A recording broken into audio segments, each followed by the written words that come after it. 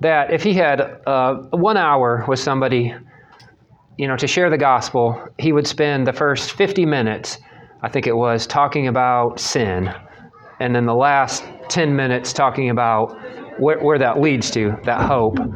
And so that may, seem like a lot to be focused on that one particular aspect of it, but the reality of it is, many people today, because we tend to downplay sin, they don't really see why it's so wonderful to be saved. They don't really see, the magnificence of God's grace, because we just kind of skim over this topic of sin. So there's in times past, there was a book that said, I think it was even written by a non-Christian. I could be wrong on that, but it talks about whatever happened to sin. It talks about the disappearance of sin, even from the vocabulary of culture today, right? So, you just go through culture at large, and that category has been completely erased. There is no more topic. There is no more category for sin. It's been referred to as other things there. But theologically, we know that this doctrine of sin is a very critical doctrine, because it's what has to be in place in order for us to understand God's work in our lives. So that's what we'll be talking about today. And once again, the notes from last week are there on the little table there. I'm adding some things to it. So again, if you want what I've added to it, just send me an email so I remember, and I'll be glad to send you everything I filled in, so you don't feel like you have to write it all in. But it does raise the question, what is sin? When we're talking about that, I'm sure all of you have heard that word before. How would you maybe explain that word or sum it up just kind of in everyday language? If, your neighbor or your grandchild or your child or whoever it was asking you, what is sin? How would you explain that in common everyday language to them?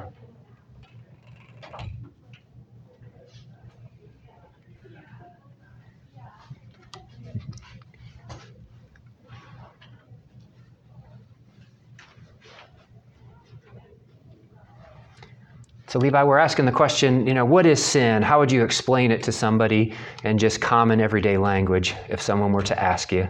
So not, this technical language, but just kind of a easier to understand way. Could I explain it without God, or do I have to explain it with God? You can explain it any way you want. Well, if I were to explain it with it's the idea of going against God's laws and breaking your covenant with Him and how you're supposed to be living. If I had to explain without God, is doing something that's wrong. Mm-hmm. Yeah. Great. Yeah, that's very good. I like those elements that you had in there, breaking God's laws and this idea of a standard. That's good. Anybody have any other thoughts that you add to that, or your own maybe explanation? What we teach the kids in Awana is what pops into my head. Anything you think or say or do that disobeys God. Good. That's good. Yep. So very simple but very accurate too. Yeah. So there in your notes, you have that definition of sin. It's any failure to conform to the moral law of God. And no, actually, I put that in the notes. No, it's in the notes. Sorry. Sin is here defined in relation to God and His moral law. Sin not only includes individual acts such as stealing or lying or committing murder, but also attitudes that are contrary to the attitudes God requires of us. So that's one of the elements that probably gets overlooked a lot when we talk about sin. A lot of people think of it just in terms of actions, whereas God looks at it too in terms of an attitude or a nature. So that's all got to be part of our understanding of what sin is. So we could also add that sin is a denial of the Creator and His created order. That's really what you were getting at, Levi, and just those elements right there. So you're denying God and the way that He has ordered things.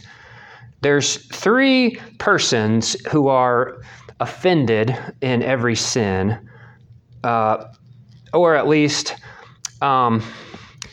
if there's at least two persons included in every sin, and in many cases three. Who would those be? So every time you sin, you'd be sinning at least against two persons, if not three. Who would those be? God the Father, Mm-hmm. the Son, and the third one's the Holy Spirit. Yep. Mm-hmm. Mm-hmm. So there's many passages that talk about that sin is against God. If somebody could look up Psalm 51, verse 4, please, and just read that for us.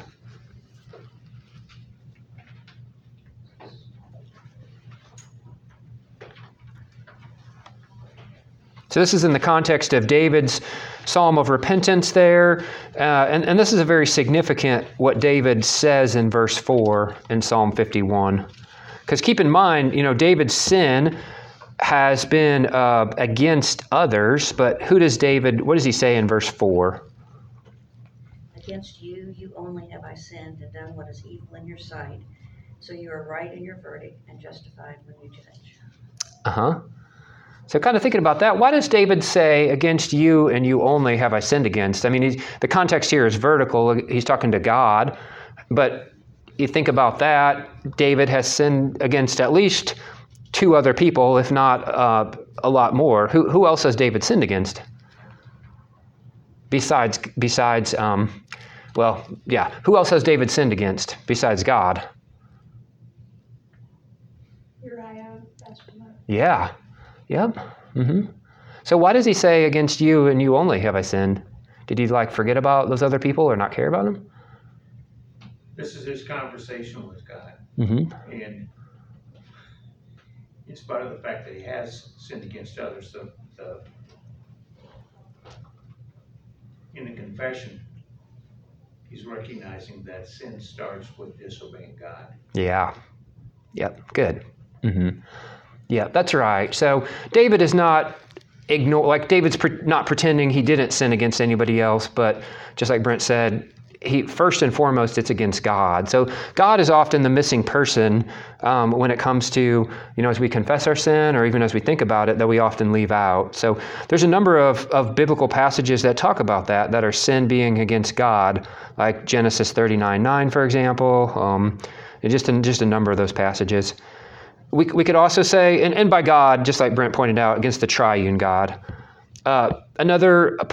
Also against other human beings, right? So our sin is often against other people. They're either directly impacted or indirectly impacted by it. So a place like Luke 15:18 would mention that. And then against ourselves.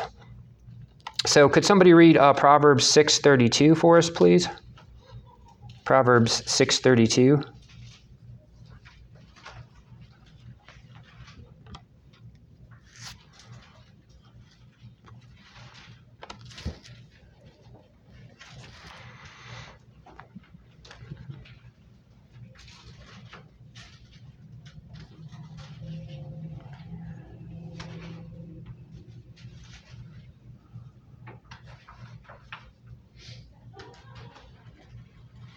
He who commits adultery lacks sense. He who does it destroys himself.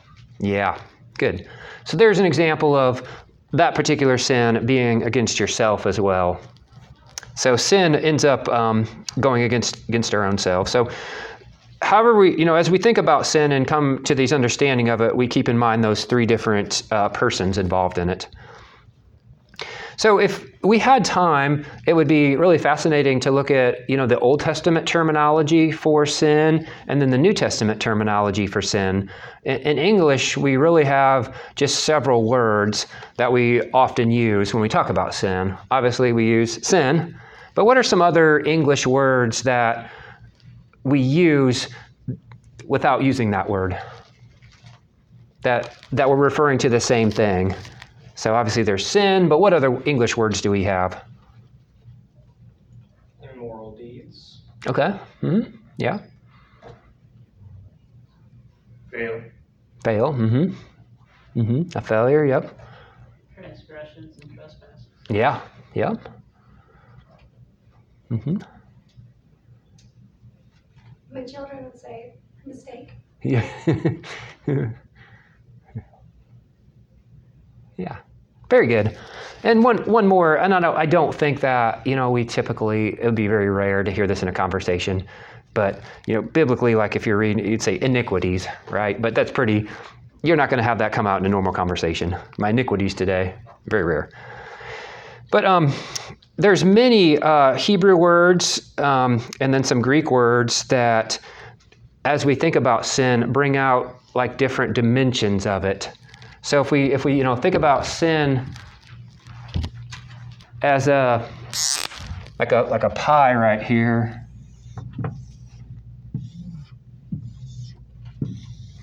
There's many words that hit at different parts of it, and just because we don't have like infinite amount of time, I'm not able to do that. But if I could summarize that, what we would see would be this. There's more ideas that would come out. Missing the mark. So in the New Testament especially, that word for sin carries that idea of missing the mark. So it's like you're aiming an arrow at a bullseye on a target, and you miss it. You miss the bullseye. It's like, any failure to perfectly satisfy God's requirements would be sin. So that's sort of broad, but it's helpful to think about it like that. But other words, especially in the Old Testament, some would carry the idea of rebellion. So in other words, sin is more than just a little slip up, a little mistake. It's this rebellion. We're rebelling against God and his created order. So R.C. Sproul, is one of his famous lines is he calls it cosmic treason. And I like that idea. It carries, some of these words carry the idea of perversion. So we're perverting the created order.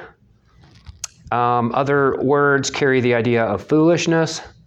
So just a lot of different nuances that are super helpful as we think about, our whole understanding of sin. But I think you kind of see the picture right there, that sin is nothing good. It's against God. It's this rebellion against him. It's this breaking of his law.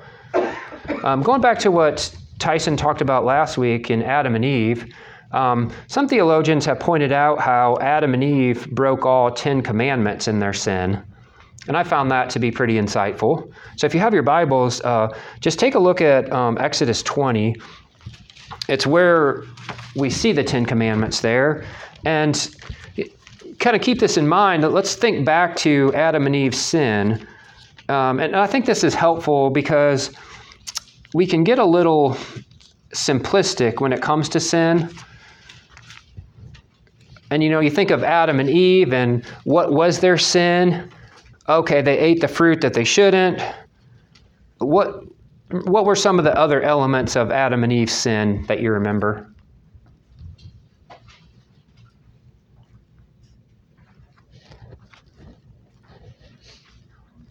How else did they go against God or each other or even themselves? They took something that didn't belong to them. Mm-hmm. Excellent. Okay. So they broke that would have been the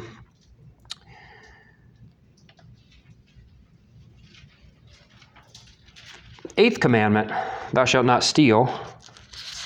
So that's exactly right. All right, they broke that commandment. What else?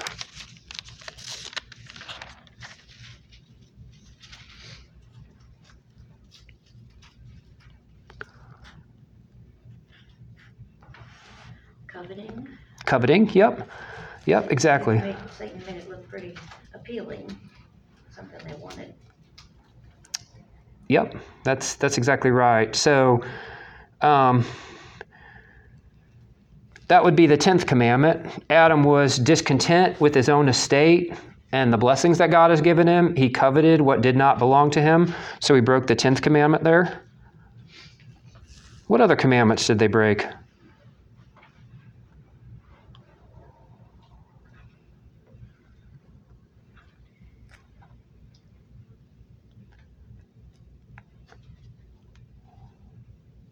Number 9, false testimony, when Eve didn't exactly requote God, what he actually said.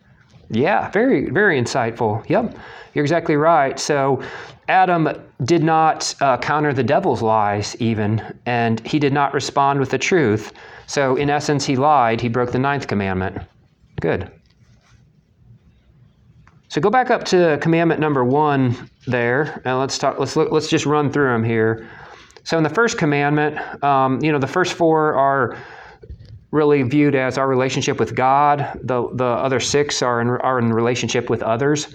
So number 1, his pride and unbelief revealed his self-loving, self-seeking, and self-serving heart. So we broke the first commandment there about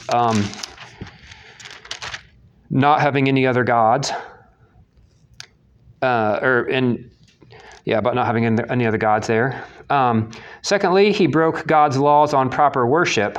He ate from the forbidden tree, and he tolerated false worship in God's garden temple. So he broke the 2nd commandment. So there, God had talked about not making any, likenesses or images right there.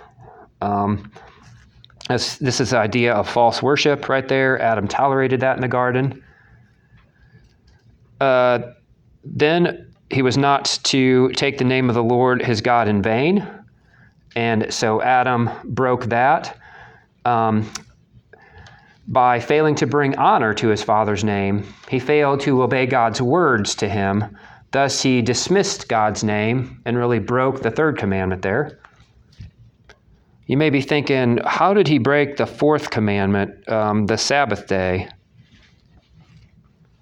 Well, he broke that by threatening his own participation in the eternal Sabbath rest by seeking that outside of God. And as we'll talk about here in a minute, he even threatened our participation in that eternal Sabbath. So his descendants were impacted by that as well. So this eternal Sabbath rest is more than, we're talking about more than a day. God is calling his people to enjoy him and have this rest. And Adam, by not obeying God, really threatened he was going to be cut off from that. And apart from God's grace, he would have been, and so would have we. The 5th commandment then, honor your father and mother. So Adam failed to honor his father, the Lord. He thus forfeited long days. So God had originally designed that Adam and Eve would live forever, eating from the tree of life. But that did not happen because he broke the 5th commandment there.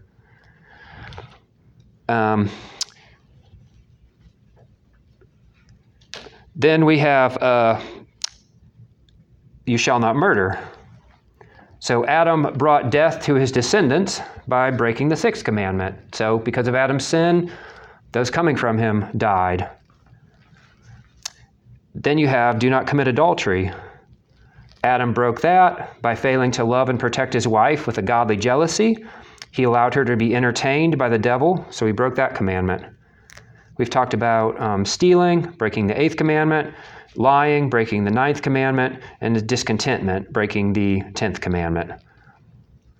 So you see right there, there's, even from something like that, which on the surface can look like the guy just ate some fruit he wasn't supposed to eat, we really see that a lot of laws were broken in that. He sinned in a variety of ways against God. And so that's my hope, that as you think through this doctrine of sin, it opens your eyes, opens all of our eyes to see, the many ways in which we disobey the Lord and sin against him, even on the surface, if it just looks pretty simple. So there in your notes, it says, many theologians wonder if there's one basic principle of sin, like one factor that would characterize sin in everything. So in other words, it's like, is there one way that you can just sum up what we're talking about when it comes to sin? Like one category that you could use. And so some people have suggested sensuality. So they think of sin as sensuality, meaning it's this idea that our bodily senses are involved in all of this. But I think you could quickly agree that that doesn't sum up everything, right? There's things inside of you, desires, like bitterness or pride, that they can't go back to some kind of bodily urges right there. Now, it can help explain like drunkenness or sexual immorality, but it can't accurately account for like sins in our mind. Could it be love for yourself over God, like idolatry? That's another category that some have suggested. And that would fall under the category of like selfishness. So it would be, they would view sin as like, sin is basically selfishness. It's all made up of loving ourselves rather than God. So our sin would dethrone God. It would put ourselves on the throne of life. And so I think that there's a lot that we can commend for that view, because it's very true. Sin is definitely selfishness. But not every sin can always be placed within that category of selfishness. Some people can sin against God because they love someone else more than they love God. People can even be very selfless. They can give their lives to a cause that opposes God.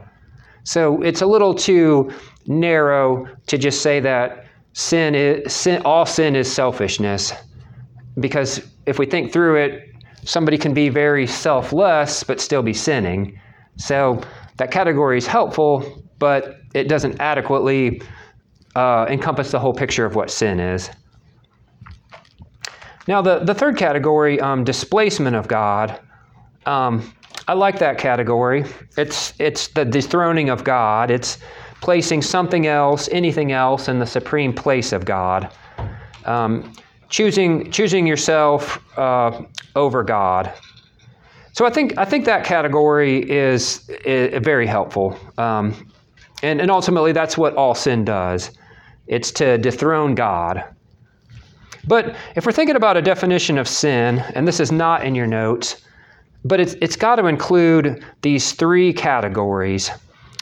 In Latin, I'll just give you the Latin, and then we'll talk about it, in English, because I don't think you care about the Latin. But act. So when we think about our definition of sin or an understanding of sin, category number one is actions.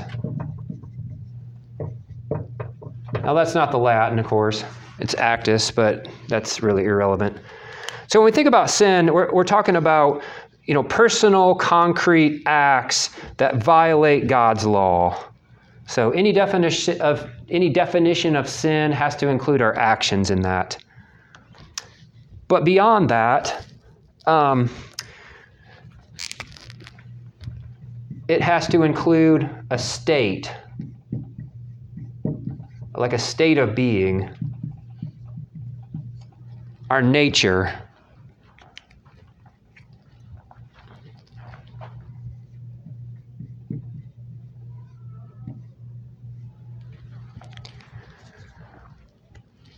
So why do we sin? What would you say to that? Why do we sin? I know there can be some long answers, but you can make it very short. So let's stay to the short side. Why do we sin? It's our nature. There you go. Good. That's right. That's right. And so there's a saying that says,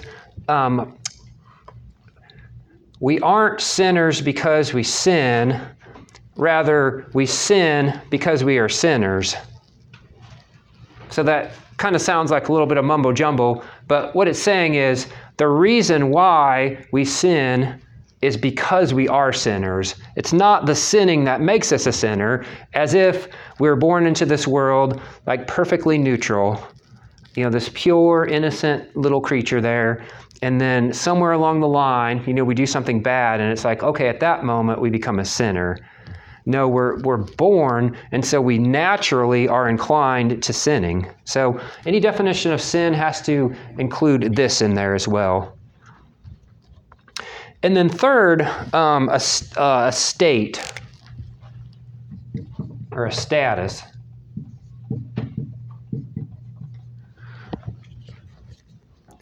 So sin is a violation of a legal standard. So when we sin, we violate God's standards. Sin brings the wrath of God upon us. So we're in a state of condemnation, of course, apart from Christ.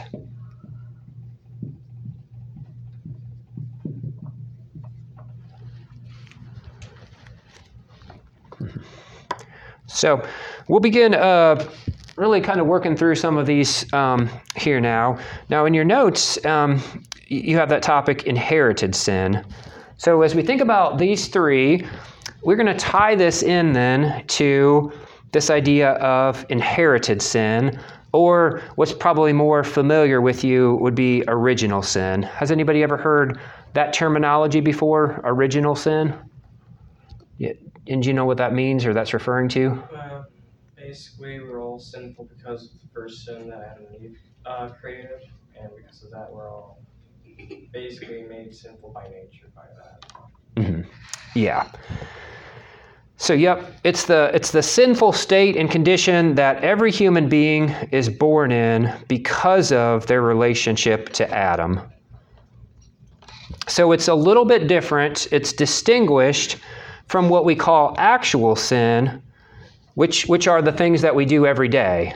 So you have actual sins, like you think wrong things, you say wrong things, you do wrong things. Those are actual sins.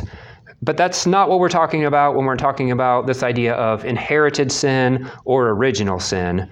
This is the conversation we're going back to explain why is it that we have this sinful nature, right? Because that's the question we're asking ourselves.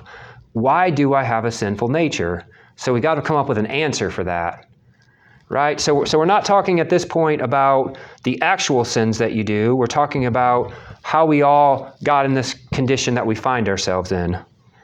Now, to be clear, original sin, what we mean by that is we're not referring to Adam's first sin. Rather, we're referring to the sin that's a result of ours because of Adam's fall. Okay, does that make sense? So when we say original sin, we're not talking about Adam eating the fruit or... We're not guilty for Adam's sin, then, pretty much. We are. But we're not... But when we use that word original sin, we're looking at something bigger than just what Adam did by taking the fruit he wasn't supposed to. So, original sin or inherited sin, it's not original because of how God made Adam and Eve. That's not what we're talking about either. So God didn't create Adam and Eve sinful. They fell, but God didn't create them sinful. Instead, what we're talking about is Adam's sin, how that gets, we use this fancy word called imputed or put on our record. That's what we're talking about, okay? So original sin is talking about how Adam's sin got put on our record. So it's the condition in which we are born. We're born with a corrupt condition or a corrupt nature. And we have this propensity, this predisposition toward moral and spiritual evil. And if you don't believe me, just look at children, right? Because children, what do? You don't have to teach them to be bad. They do just fine at learning how to do that. We have to correct them and train them to be good. If they were in this room right now, if they're crawling around, I guarantee you put them in here just a few minutes and they go to the outlet right there, right? And they want to stick their finger in it. And you look at them, no, and they just give you that look like, I'm going to do it anyway, watch me. And they try to stick their finger in it, right? So they're vipers in diapers is what we like to say. So that's the condition that we're all born in. So the Bible presents all people as being alienated from God, depraved in their understanding, their heart, their conscience, their will, their body, and their actions. And there's lots of scriptural passages that point that out. We will have our own conversation about that, what we mean about depravity. I don't know if we'll get to it this week, but maybe next week. So original sin comes from Adam, and we have it at the very beginning of our existence as people, but it's still our sin. Now, I know that this is kind of complicated, right? This sounds unfair, and it sounds hard to understand. How did Adam sin? How did that become my sin? Why is it fair? I mean, it doesn't seem fair that what Adam did now affects me, you, right here today in this room. So that's what we want to look through Scripture here. So this original sin includes guilt. That's right here. There's guilt here. We're guilty. And by the way, guilt is not just a feeling. Actually, technically, guilt isn't a feeling at all. You know, we talk about that all the time. I feel guilty. Guilt's not a feeling. Guilt is something objective. You're guilty if you break the law, whether you feel it or not. If I'm driving 70 on DMAC Road out here, I'm guilty whether I'm bothered by that or not. Okay, so we, in English, you know, in our culture, we use guilt. It's really, we don't use shame, but we talk about feeling guilty. But the way the Bible talks about guilt, it's just objective. You're either guilty or you're not guilty. So when our sin, we are guilty. So it's a legal concept. It describes our relationship to the judge and the law. And guilt is the state, so going back to the state again, of deserving condemnation. So when we say that original sin includes guilt, it doesn't mean that each one of us is considered personally responsible for what Adam did.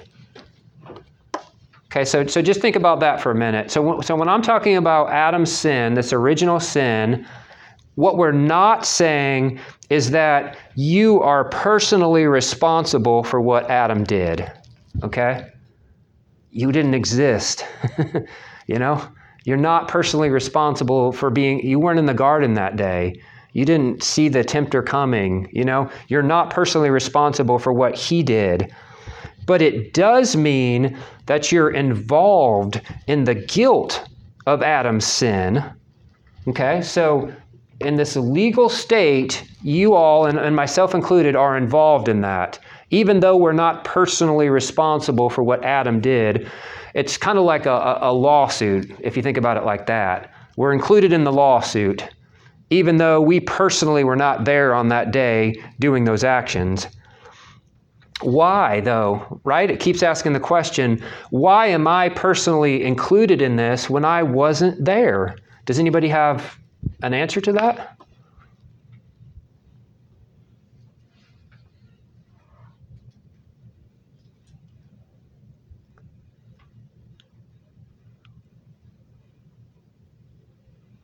That's okay.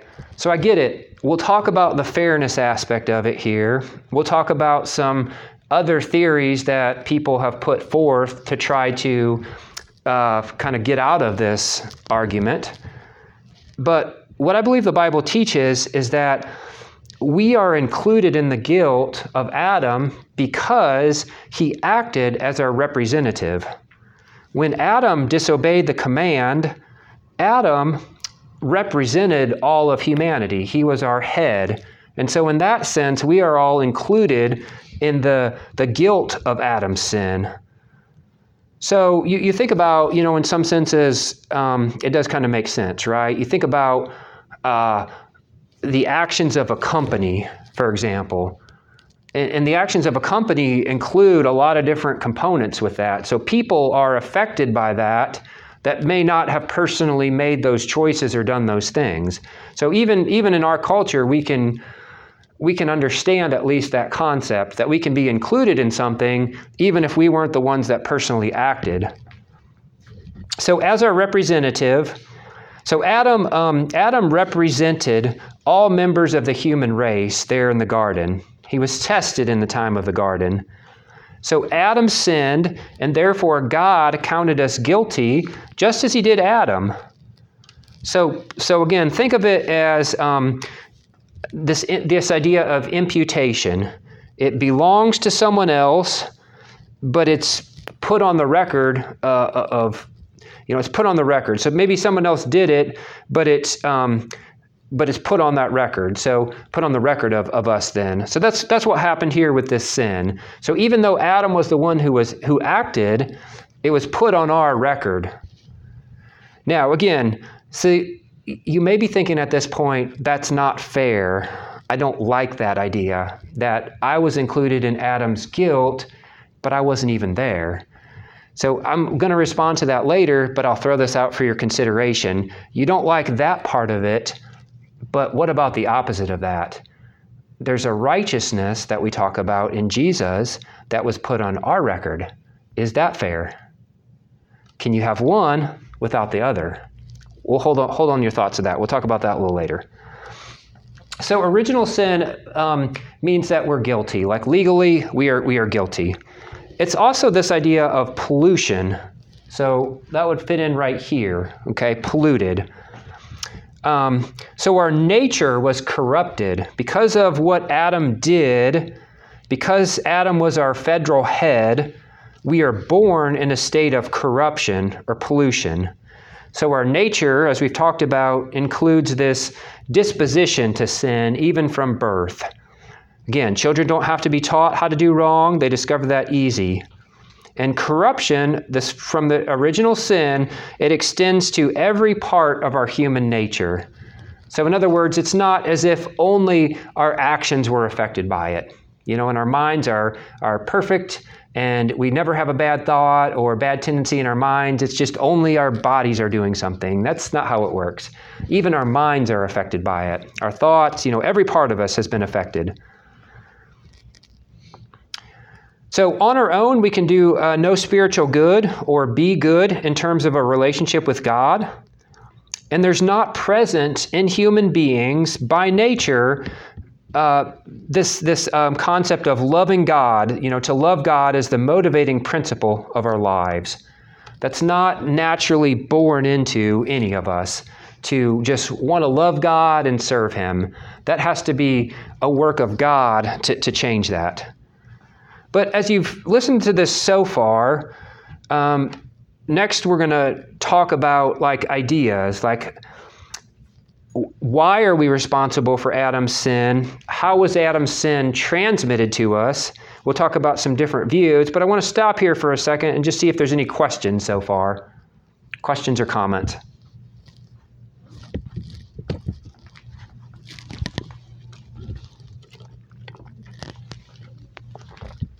I have a half-formed thought, and I'm not sure if I'm on the right track. Okay. I'm looking at Genesis 3:22.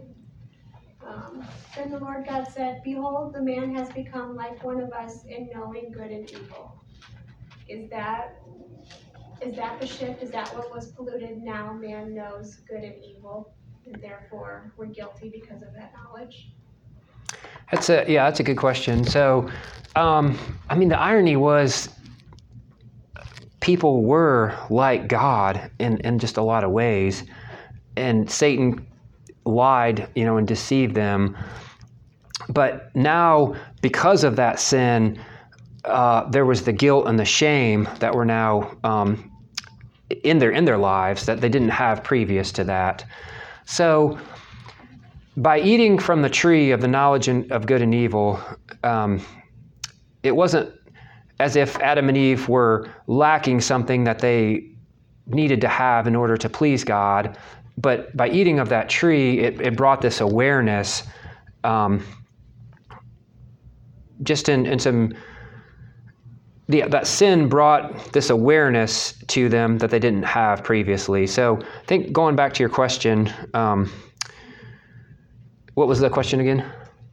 Is that awareness, that knowledge of good and evil that they have, do we have that now too, and that's what makes us guilty? Correct. Yeah. So as part of the guilt and the shame, that includes that. So it's like, you think about it, Adam and Eve were naked, before the fall there, and there was no shame in that. So I mean, God, we didn't need clothes. You know, the earth was He designed it as a perfect environment, and so we don't wear those because of, obviously now, there's different seasons, like I get that, but in the perfect environment, those were not like needed. And so we wear those because to cover ourselves. So that was one thing, that was one result of the fall, was their eyes were open to have that in areas that they didn't, that God didn't originally design. But now because of the fall, there was a shame associated with that. I'll try to give you a better answer for that. Yeah, I was going to say in the Deuteronomy laws, I can't remember which chapter it was, they talk about children not being guilty for their parents' sins. Would you consider that law from God contradictory with original sin in some ways too? Because it doesn't make sense for God to say you're not guilty for your parents' sin, but you're guilty for your grandfather's, Adam's sin. Mm-hmm. Like, would you say that's in contradiction anyway, or no? That's a great question too. Yeah. So, we definitely want to talk about that one. So, good point on that. I will move that down to your just down the line just a second. But good thoughts. I like that. So, how did this idea of original sin, like, does everybody believe that? How did it get developed? So, there are some different views. In the 400 ADs, there was a man by the name of Pelagius. He was a British monk. We don't know very much about his life. He was living at around the time of Augustine. And so Pelagius came to Rome, and he was just really concerned that Christians seemed to be very lax in morality. He thought that they, just were living very immoral lives. And he said, well, the problem was Augustine. So Augustine is one of the early church fathers. He was a great theologian. His book, Confessions, is a really interesting book if you've never read that before. It talks about, he was involved in this like very strange cult, and he came out of it. And, part of his experience with sin is he talks about he liked to steal. He stole for no reason. He just like, I like to steal oranges, I think it was. And he's like, I didn't have a reason for it. I didn't need them, but I just wanted to, right? So Augustine has been a very, influential in the life of the church. But Pelagius thought that, and Augustine was big on grace. Augustine was the first theologian who really kind of put together this doctrine of original sin. But when Pelagius heard that, he said, no, this grace, this idea that people have this spiritual inability, he's like, that's just leading to them leading very immoral lives. And so his theory was that we don't need God's grace. Like, we can obey God on our own. Grace is like a little boost. It's like kind of the caffeine in the morning. Like, it helps you. It's not required. You can still come to faith in Christ. You can still know God. And grace, kind of helps, but it's not necessary. And his views were condemned as heresy. So you maybe have heard the term Pelagianism. That's where that comes from. It's this idea that, we're born able to please God and able to come to faith on our own. So his view has been rejected by the church. Then you get, Augustine was, again, one of the first people that really developed this doctrine of original sin, and we're going to talk about that here in a little bit. And then you have the Reformers. So the Reformers continued to work it out. So eventually, a man named Theodore Benza came along that really unpacked this idea of federal theology. And that's the view that Adam is the head, this federal head of all of humanity, He's this representative head. And so Benza really helped unpack that understanding of it. So within that, a couple ideas came out that Adam serves as a natural head of the human race. All descendants can be traced back to Adam. Ultimately all our family lines go back to there.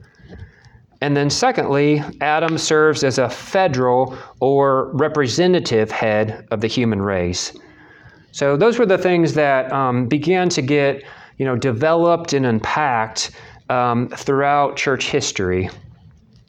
And then another view, a man by the name of James Arminius was a Dutch pastor, and he wanted to really modify some of the Reformed teaching to preserve free will and to justify the universal offer of salvation.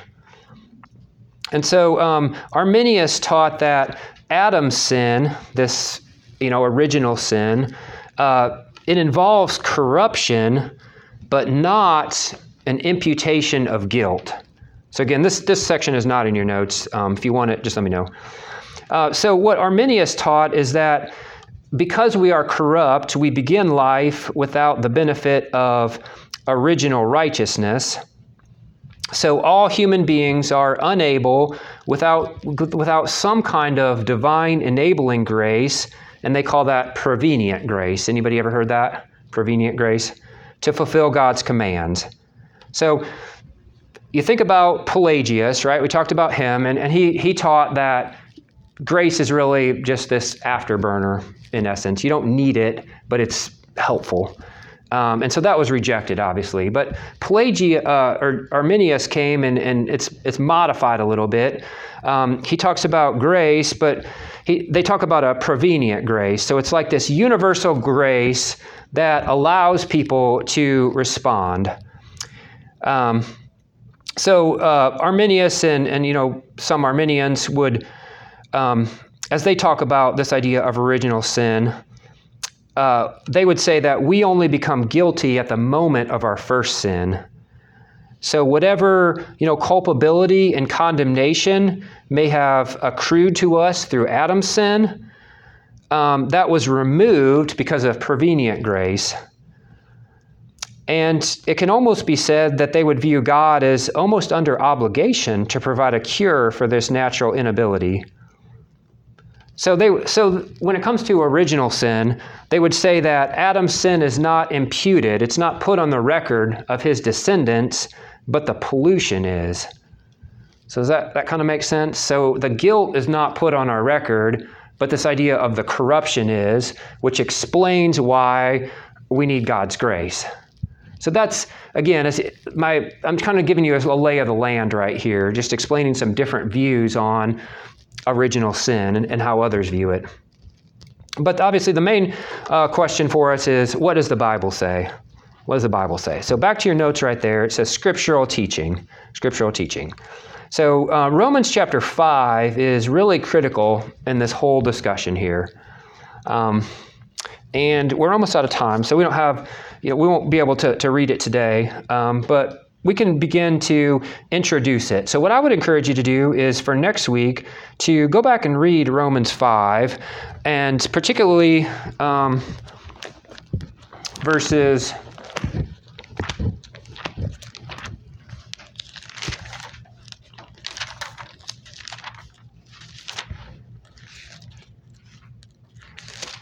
'The whole chapter is critical, but particularly verses 12 through 21.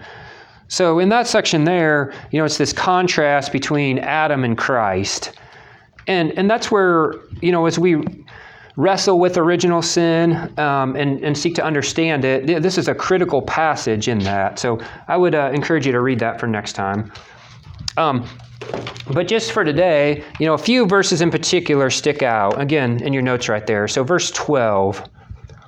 Therefore, just as through one man sin entered into the world, and death through sin, so death spread to all men because all sinned. So notice some things right, even in that verse right there. You have one man, and then you have at this point, we're not talking about the how, but we're talking about the spread to all men. Okay? And then verse 19, again, you get this idea, you see this contrast between the one and the many. For as through the one man's disobedience, so that would be referring back to Adam. Okay, this one man, that's referring back to Adam right there. The many were made sinners. Okay, so that's a question we're wrestling with. How is it, what does this mean that the many were made sinners? Just even through the obedience of the one, that would be referring to who? Jesus. Yes. The many will be made righteous. So the idea of the passage is that God thought of us as sinning when Adam disobeyed. Though we did not exist, God saw into the future and began to think of us as guilty with Adam. So there's two major theories that explain how Adam's sin was imputed to us. And those two explanations right there. The first is federal headship. And then the second is, there's some different names for this. Some call it like a biological, they call it a biological union, a seminal headship, realism. So there's a few different names right there, but we'll just call it seminal headship. So those are the two main theories of how Adam's sin became imputed to us. So with the time we have right here, let's start into federal headship. But let me just see if there's any questions so far. Okay, none so far. Okay. So as we think about federal headship, it's this idea that Adam is head of the human race. He represents the human race right there. So if we read verse 12,